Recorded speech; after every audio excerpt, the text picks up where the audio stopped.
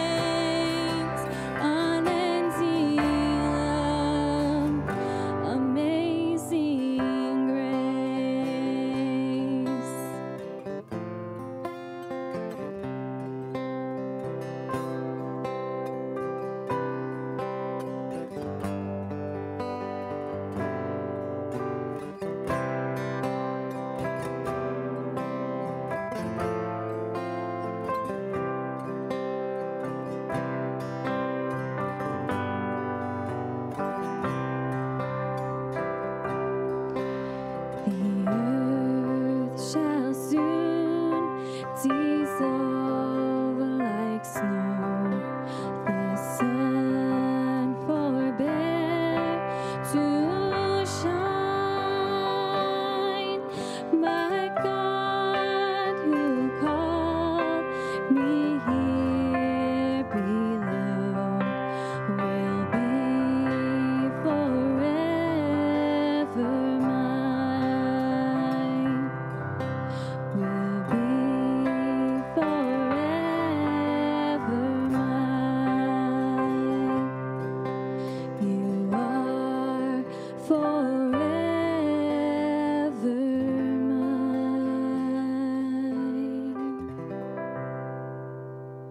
If you could just please be seated.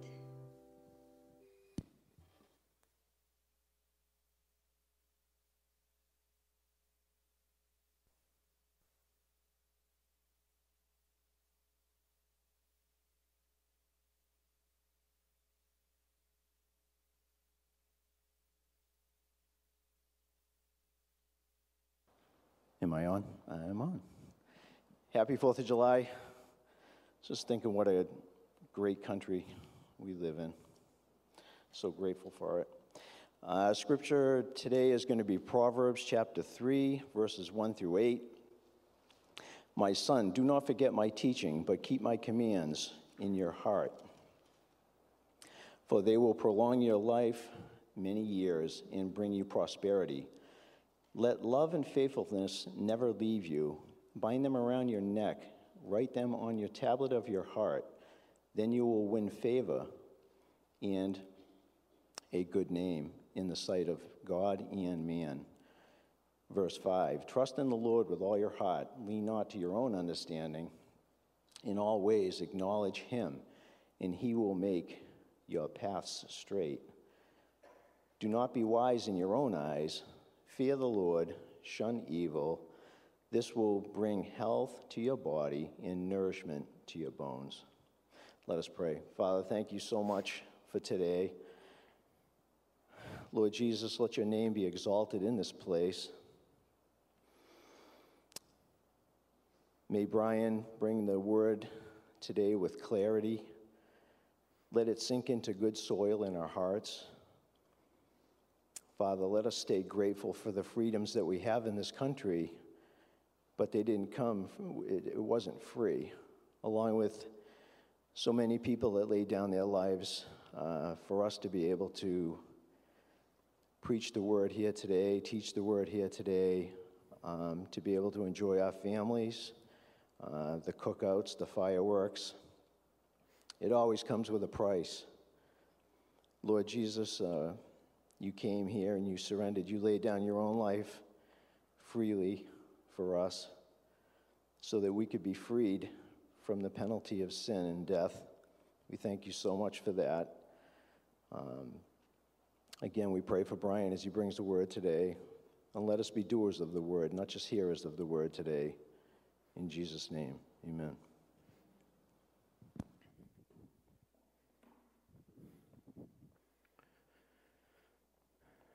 Thank you, Gary. Good morning, ABC.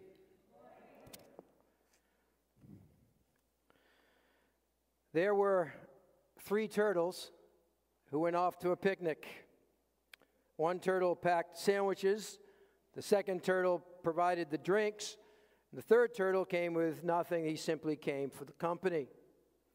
And as the turtles were heading off into the woods, about halfway to their destination, it started to rain. So they took shelter under a large rock and began talking about the need for umbrellas. The first 2 turtles turned to the third turtle and said, look, we made the sandwiches, we made and brought the drinks, you brought nothing at all. You need to go home, get the umbrellas, and then get those umbrellas, come back here, we'll go into the woods, and we'll have our picnic. The third turtle said, you must be joking. As soon as I'm around that corner, you're going to eat the food, you're going to drink the drinks, and when I come back with the umbrellas, there will be nothing left. The first 2 turtles said, no, we'll do no such thing. The third turtle said, you absolutely will. There's no way I'm doing that. I don't trust you. You have to trust us, the first two turtles replied. We will not eat the sandwiches. We will not drink the drinks until you come back with the umbrellas. Well, the third turtle leaves. Minutes go by. Minutes become hours. Hours become days. And on the 10th day, the first turtle says to the second turtle, okay, how about it? We've waited long enough. Why don't we just eat the sandwiches and drink the drinks? Just then, from behind the rock, there's this voice that says, if you do, I won't go get the umbrellas. He wasn't going anywhere. It's an example of the paralysis of indecision. Many are paralyzed by indecision. Many cannot move forward with a decision out of fear that it will be the wrong one. Know the feeling? Ever been paralyzed by the thought, I have this decision to make, and I don't know if it's God's will or not, or how do I know it's the best decision? Ever been paralyzed by that thought? I'm sure you have. I have. Well, that brings us to perhaps the most familiar verses in Proverbs, if not the entire Bible. These verses have been cross-stitched, memorized, quoted as favorite verses and testimonies. They have shown up on plaques and hung up on the wall of homes. These verses are strikingly simple. They speak to all ages, and they are our go-to verses when we need guidance or trying to decide about some major event in our life. I'm referring, of course, to Proverbs chapter 3, verses 5 and 6. Trust in the Lord with all your heart. Lean not on your own understanding. In all your ways acknowledge him, and he will direct your paths. Now, the challenge with familiar verses like this is that we may know them too well. That may seem rather strange that I would say that. What I mean is, we know them so well that we stop thinking about what they really are saying. And so my hope this morning, as we delve into these two verses today, that you'll discover that it speaks to more than just a paralysis of indecision, but it speaks to everyday life and everyday matters. Well, if you're not there, I invite you to join with me to Proverbs chapter 3. Proverbs chapter 3. It's always good that you follow along in your Bibles with me. We continue in our study in Proverbs through this treasure chest of wisdom. And I remind you that we cannot have wisdom apart from a healthy fear of God. That fear that drives us to run to God in awe and affection is not only the starting place for acquiring wisdom, but must be a continuing principle in our lives. And as we come to chapter 3, it becomes rather apparent that the direction of our life is greatly dependent upon who or what we trust. Who or what we trust in determines the course of our life. Let me say again, this is really what I want you to take with you this morning. Who or what we trust in determines the course, the direction of our life. All right, Proverbs chapter 3. I'm going to focus primarily on verses 5 and 6, because in these two verses, we find three exhortations in one promise. Three exhortations in one promise. Our first exhortation comes right out of the words here in verse 5. Trust in the Lord with all your heart. Trust in the Lord with all your heart. We find those words in the first line of verse 5. Now, I need to point out something here as to the structure of these two verses, 5 and 6, that we're looking at this morning.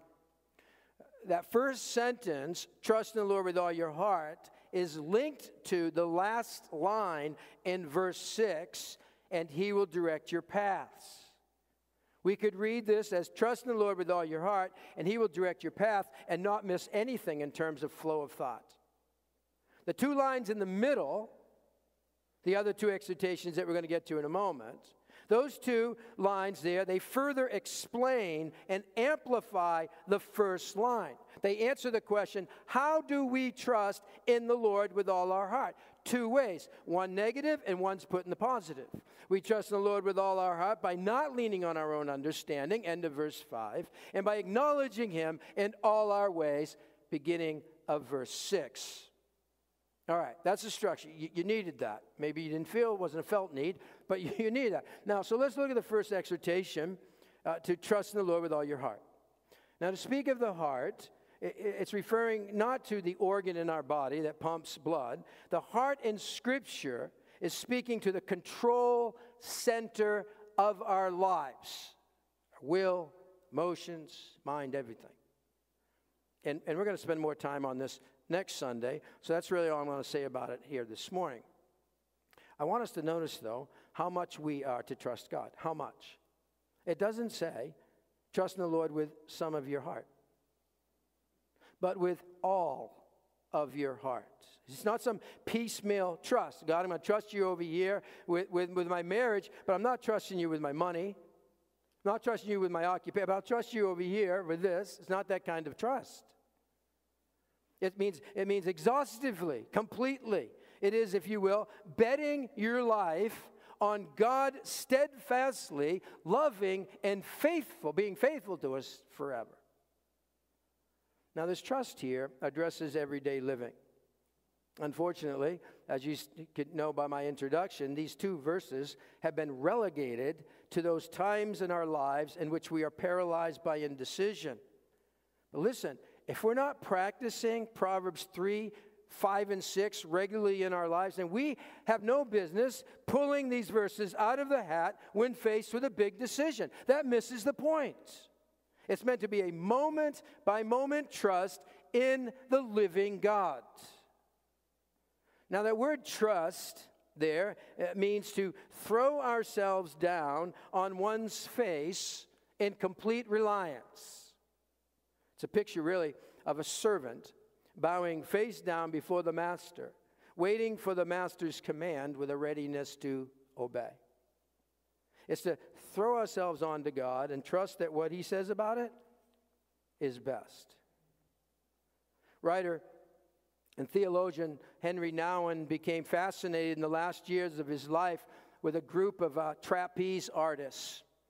And so he asked one of the leaders of that team about this special relationship between the flyers and the catchers. You've seen the picture.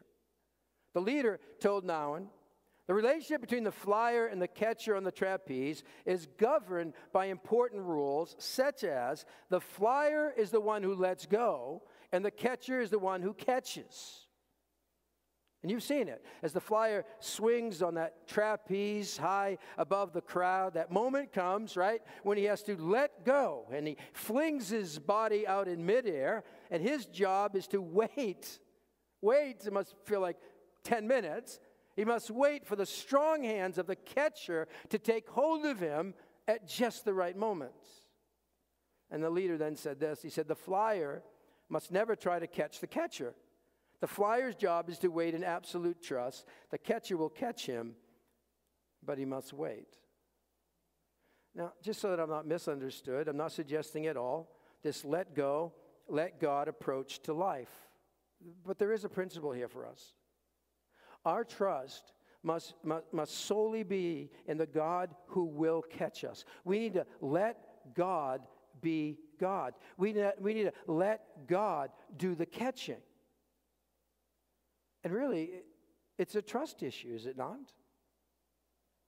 See, just as our greatest need in life is to be saved is an issue of trust, so is every other matter in everyday life. Our future, our children, our relationships, our struggles, our money, our decisions, all things are a matter of trust.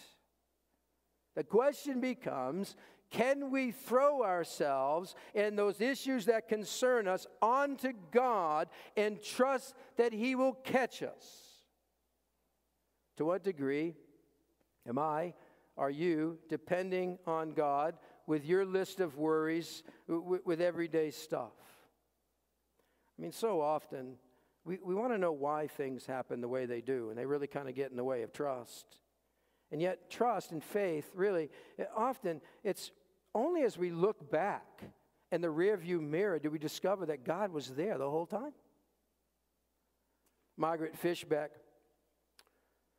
she went through many trials in her life, and the person that she loved the most and the person she thought she was going to marry left her. And then she caught meningitis and was literally bedridden for several months. And at the lowest point in her life, another man fell in love with her and wanted to marry her, but she couldn't do it, even though she loved him. And she said this, Margaret Fishbeck said this, "I'm out of trust. I don't trust men." Know the feeling? Don't say amen to that. "I'm out of trust," she says. "I'm not sure I can even trust God." Now, shortly after that, maybe that name rings a bell to you. But as she lay in her bed, she began to write these words in her diary. She said, "After the last scene of my life flashed before me, I looked back at the footprints in the sand. I noticed that many times along the path of life, especially at the very lowest and saddest times, there was only one set of footprints." And as many of you know, that Footprints poem, Margaret Fishbeck went on to question that the Lord about those times when she needed him the most and he wasn't there, that there was only one set of footprints in the sand she assumed were hers. And as the poem ends, God whispered to her, "When you saw only one set of footprints, it was then that I carried you." Are you wondering right now if God's forgotten you? Where are you, God? I need you the most right now. He just might be carrying you. Are you stuck? Someplace in your life right now? Maybe you're stuck in a job that you hate. Maybe you're tired of being single. Do you find yourself in a marriage where you and your spouse are not on the same page? Is there something that's keeping you up at night? Will you trust God with that this morning? Will you give it to God? And you say, "Well, no, I've done that many times." Yep. Do it again. I have. Same things. Can you believe that God has your good in mind? And even if you've done it before, maybe today's the day where you recommit to trusting God with whatever that is. Well, what does that trust look like? Well, the next two exhortations answer that. First of all, it means exhortation number 2, do not lean on your own understanding. Do not lean on your own understanding. We find those words in the second line of verse 5. See, if we're going to trust in God with all of our heart, it means we do not lean on our own understanding. And the first thought that pops into my mind as I read those words, "do not lean on your own understanding," is why would we lean on our own understanding anyway? Is it that good? I mean, think about the times you've leaned on your own understanding. How'd that work out for you? See, we don't have all the information. There's so much we don't know. Why would we want to lean on our own understanding? Now, the one who leans on his own understanding, here's really the issue. It's what Solomon identifies here in verse 7 as being wise in your own eyes. Wise in your own eyes. Elsewhere in Proverbs chapter 26, verse 12, it says, "Do you see a man who is wise in his own eyes?" And we could add, who's leaning on his own understanding? There's more hope for a fool than for him. So in what specific way, or maybe a specific area in your life right now, do you find yourself leaning on your own understanding of it? Now, by the way, this is not to say that we don't use our brains. We're not to check our brains at the door. The point here is not that you never attempt to understand the situation or bring your thoughts onto a subject. It's a matter of what you're leaning on. The idea of leaning here is to put your full weight on it. Are you going to put your full weight on your own understanding of what your eyes can see? And if it isn't understanding you're leaning on, then I ask you, what are you leaning on? I've had people say to me before, Christians use Christ as a crutch. Okay, I'll give you that. What is your crutch? You're leaning on something. It might be your mind, you might be your smarts, it might be your charisma, you might be your capabilities, it might be your health, you might be some relationship or a hobby or a recreation. It might be you're leaning on your money, or you're leaning on your family, or you're leaning on alcohol or some other substance. You're leaning on your past experiences, or maybe you're leaning on the way you've always done it. Maybe you're leaning on your ability to manipulate a situation and control it. And you're leaning on that. You're counting on it. Your security might be in your career. It might be your savings in the bank. It might be your retirement. It might be your dreams or ambitions or plans.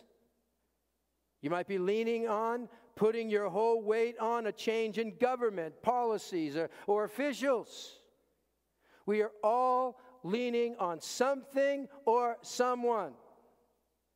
We all need somebody to lean on. Someone wrote. I won't go any further with that song than that. But you see, the issue isn't, do we have a crutch? Do we have the right crutch?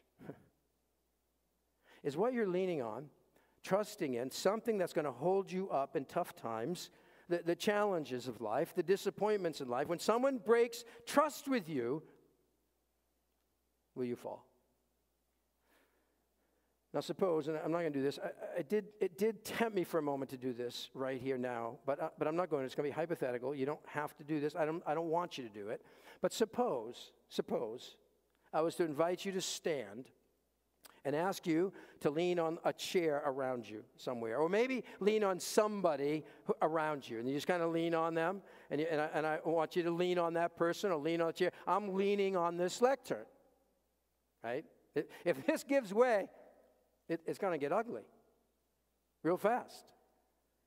But whether it's this lectern or person next to you or the chair around you that you're leaning on, when you do that, it kind of leaves you feeling a little vulnerable. And what if the person you're leaning on pulls away? To trust in the Lord is to choose not to put all your weight on our understanding, how we see things, what we can and can't understand. It's to put all of our weight on the Lord. Here's the real issue in this. If I put my full weight on God rather than in my own understanding, it means I must surrender control to God. It puts us a little off balance, and quite frankly, we don't like that feeling. And many people today, honestly, are running from God because they don't want to put their full weight on God. It's not an intellectual thing. It's a will thing. And I don't want to submit to Him. And they prefer control over this feeling of kind of being off balance. Surrendering control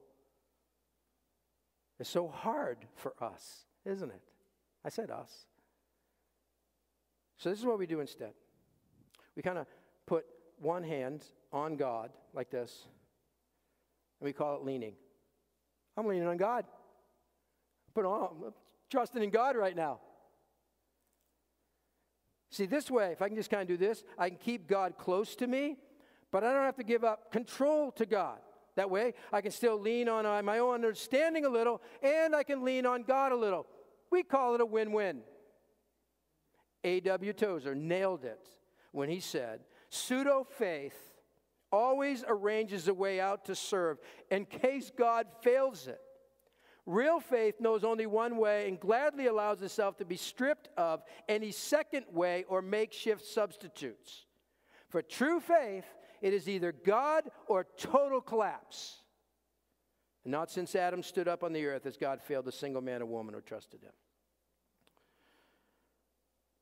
I mean, how has your own understanding of a situation led you to try and help God out a little bit? You have a plan B in case God doesn't come through.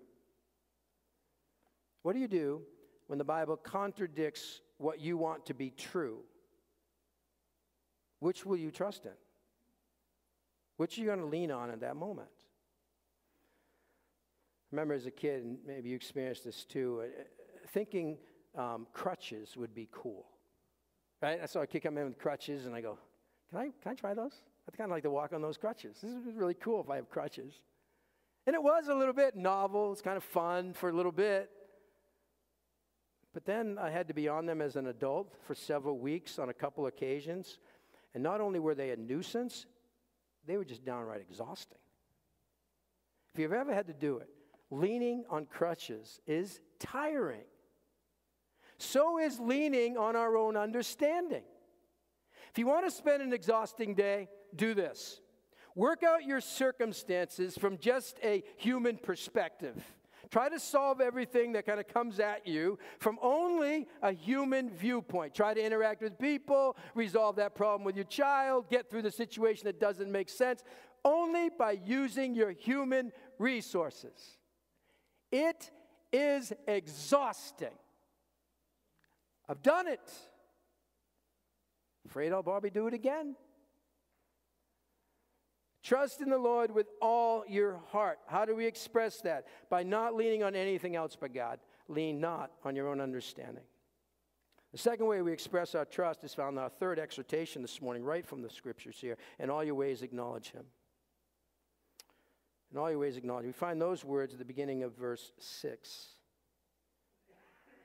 Now, what does acknowledge him mean? In some translations, it says submit. We'll come back to that in a minute.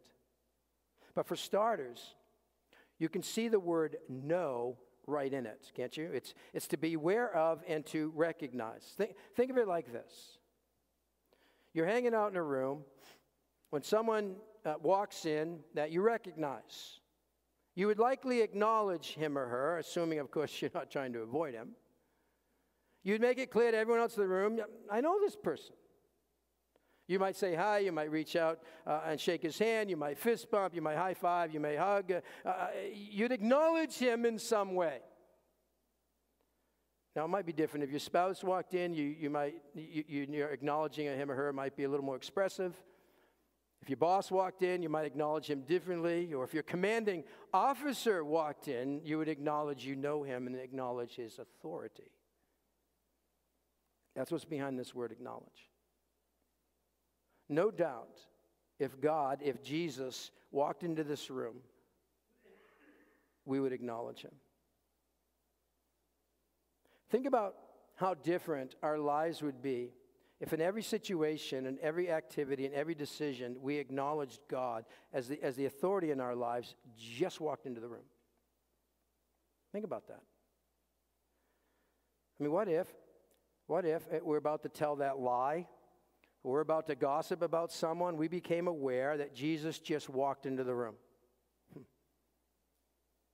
What difference would it make if in that job situation, as you're about to cut corners and do some unethical thing, you suddenly acknowledge there's another boss in this room? What would change if in that room, on that computer, no one else is around, that you acknowledged in that moment, God, you are here? Or you're about to hit the send button and you acknowledge that there's someone else looking over your shoulder. Would you still send it? Or maybe you're in the classroom or behind a building, you're out in the woods, you're in the kitchen having that conflict with your spouse and you acknowledge, God, you are here. We ought to acknowledge God and his presence in our lives by submitting to his authority, doing what he tells us. That's evidence that we're trusting in him. See, we have a choice to make throughout our day. Rule my own life and ignore him, or do what he says is best for my life. We're faced with that all day long. Roger Staubach led the Dallas Cowboys to the Super Bowl victory in 1971, and he's a quarterback for the Cowboys at that time, and he admitted that his position as a quarterback who didn't call his own plays was a source of trial for him. Coach Landry would send in every single play, and he told Roger when he was to pass, he told Roger when he was to run, do a run play. Only in emergency situations could he change the play. Other than that, he needed to do what he sent it. And even though Roger Staubach considered Coach Landry to have a genius mind when it came to a football strategy, pride said that he should be able to run his own team. Roger had a decision to make. Would he allow pride to rule his life and ignore his coach, making himself the star, or would he listen to the coach and do what he wanted? And Staubach later said this. He said, I faced up to the issue of obedience. Once I learned to obey, there was harmony, fulfillment, and victory. That's what it means to acknowledge God. We let him call the shots, which is going to be at odds with my pride that wants to do it my way. Another song. There is a way that seems right to a man, but in the end it leads to death, Proverbs tells us. Proverbs 28:16 says, he who trusts in himself is a fool, but he who walks in wisdom is kept safe. What's this safety all about? Where do we find this security? What is the result of trusting the Lord with all our heart, leaning not on our own understanding, and all our ways acknowledging him? Here's the promised reward. The promised reward. He will make your path straight. And last line of verse 6, or make straight your paths. Now the common translation is, he will direct your paths. That's how I memorized it. But really, it's better to translate this. He will make your path straight, or he will make straight your paths. Because the picture here is of making straight your paths, is that on this road of life, there are obstacles in the road, there's potholes that need to be filled, there's lots of twists and turns. Sometimes it seems like you're going nowhere, one dead end after another. Well, on this road of life, God promises to clear away what is needed to be removed that would prevent us from living an upright, skillful life. That's what it's talking about. Not just the one decision we need to make at that moment. He's going to make that path straight for us to know exactly what to do. That's not what it's talking about. It isn't. See, God wants us to avoid the pitfalls and hazards of unwise choices and all the troubles that come with living our life unaware that God is in the room. He wants you to walk securely in him. He wants us to walk wisely in his paths that are not marked all up with this debris to trip you up. He's going to clear it. We can count on God to guide our lives in whatever we face, to give us what we need to live skillfully, to move about this world in wisdom, to live well. See, the only straight path, church, is listening to what God says about living in this world. Now, this isn't saying at all that all is going to go smoothly in your life. This is not saying you won't have problems. Because you might say, Pastor, look down at verse 8. Sounds a lot like health, wealth, and the prosperity gospel. And it goes beyond my scope this morning to go after that and speak to all the verses that speak against that. It's not where I'm going this morning, but look at verse 8. This will bring health to your body, nourishment to your bones. And proponents of health, wealth, and prosperity go, there it is. I follow God. Health, wealth, prosperous. Found in verse 10. Here it is again. Promises barns filled to overflowing. Is this promising too much here? We must remember these are figures of speech that speak to thriving and overall blessing that comes to those who trust God. Not the physical stuff we always think about. It's talking about the confidence and security we can have knowing that God's going to take care of us. That's what it's getting at. If we read all of chapter 3, I encourage you to do that. If you're following along every day, you would have read it yesterday. But further in chapter 3, verse 23, it says, then, if we trust in the Lord with all, then you will go your way in safety. Your foot will not stumble. When you lie down, you will not be afraid. You will have no fear of sudden disaster. Why? The Lord will be your confidence and will keep your foot from being snared. End of verse 26. Do you see what it's saying? It's not all about the physical blessings that we would like to have, that God will take care of us if we follow him. He's talking about security, confidence in God. He will clear away the debris so we don't stumble through our life. Or if we stumble, we get back up because we know he's continued to clear in front of us. See, security is the reward we have when we trust him with whatever is concerning us.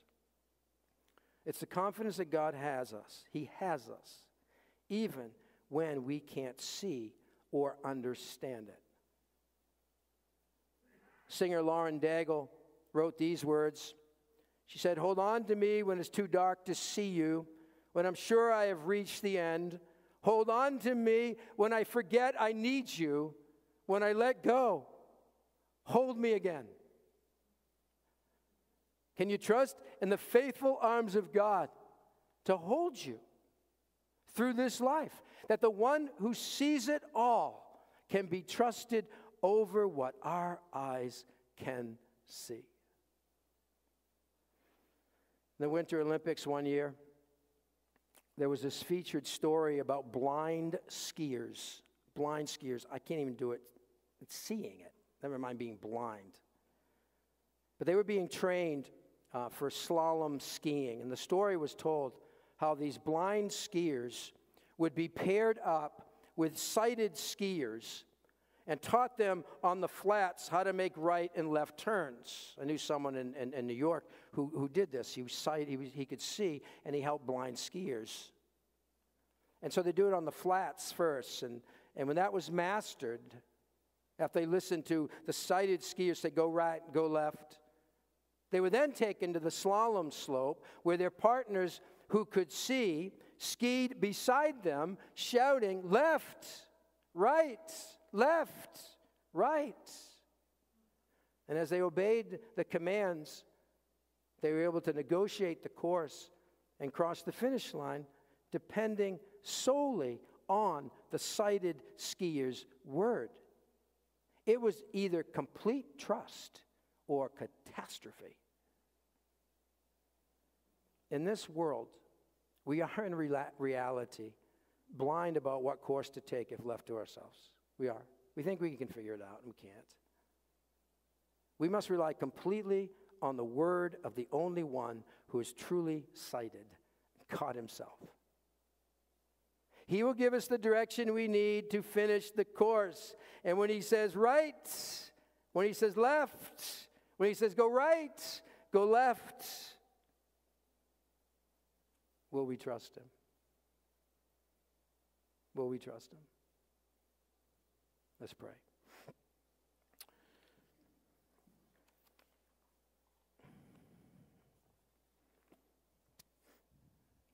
God, it's clear and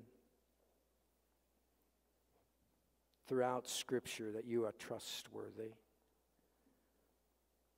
Not only in Scripture, we can see it in our own lives as we look back in reverse and see how those times we might even thought you left us, and the case was the exact opposite. You were there carrying us, that you have us.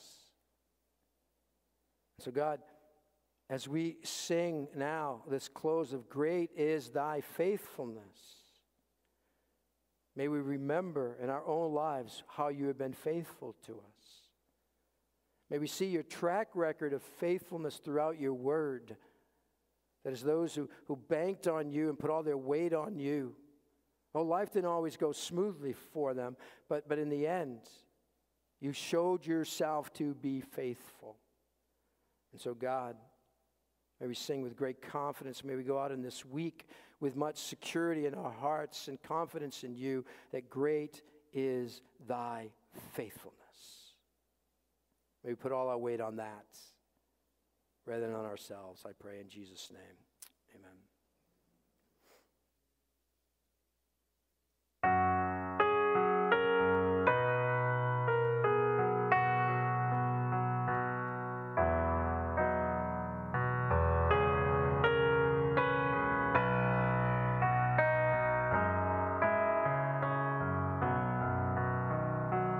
Great is thy faithfulness, O God, my Father. There is no shadow of turning with thee. Thou changest not, thy compassions, they fail not. As thou hast been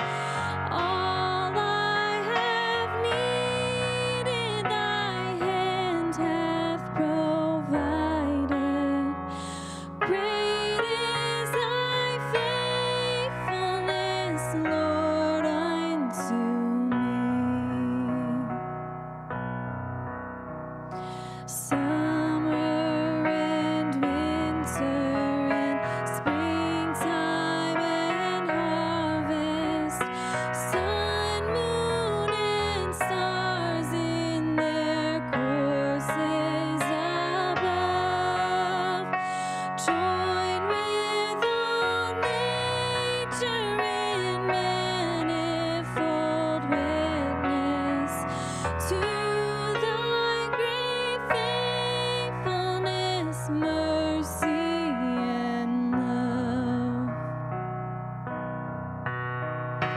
Great is thy faithfulness, great is thy faithfulness. Morning by morning, new mercies I see.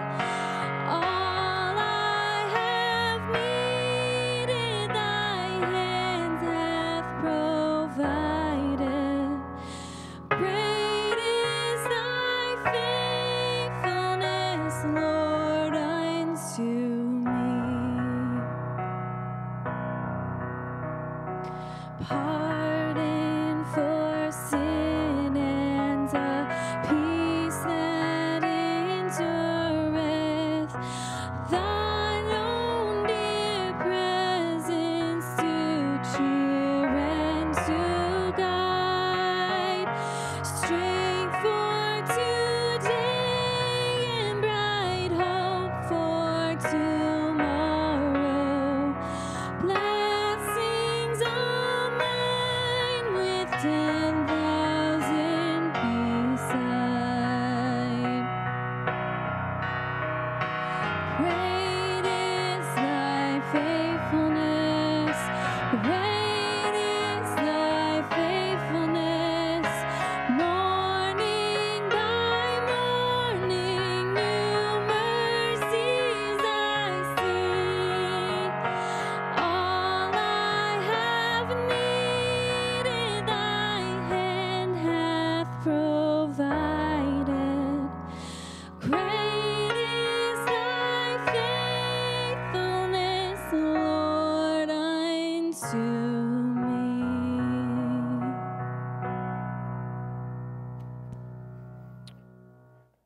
Three announcements before we close this morning. I want to remind you, men, of the mentoring study beginning this Saturday at 7 to 8 downstairs in the fellowship hall. That begins this Saturday.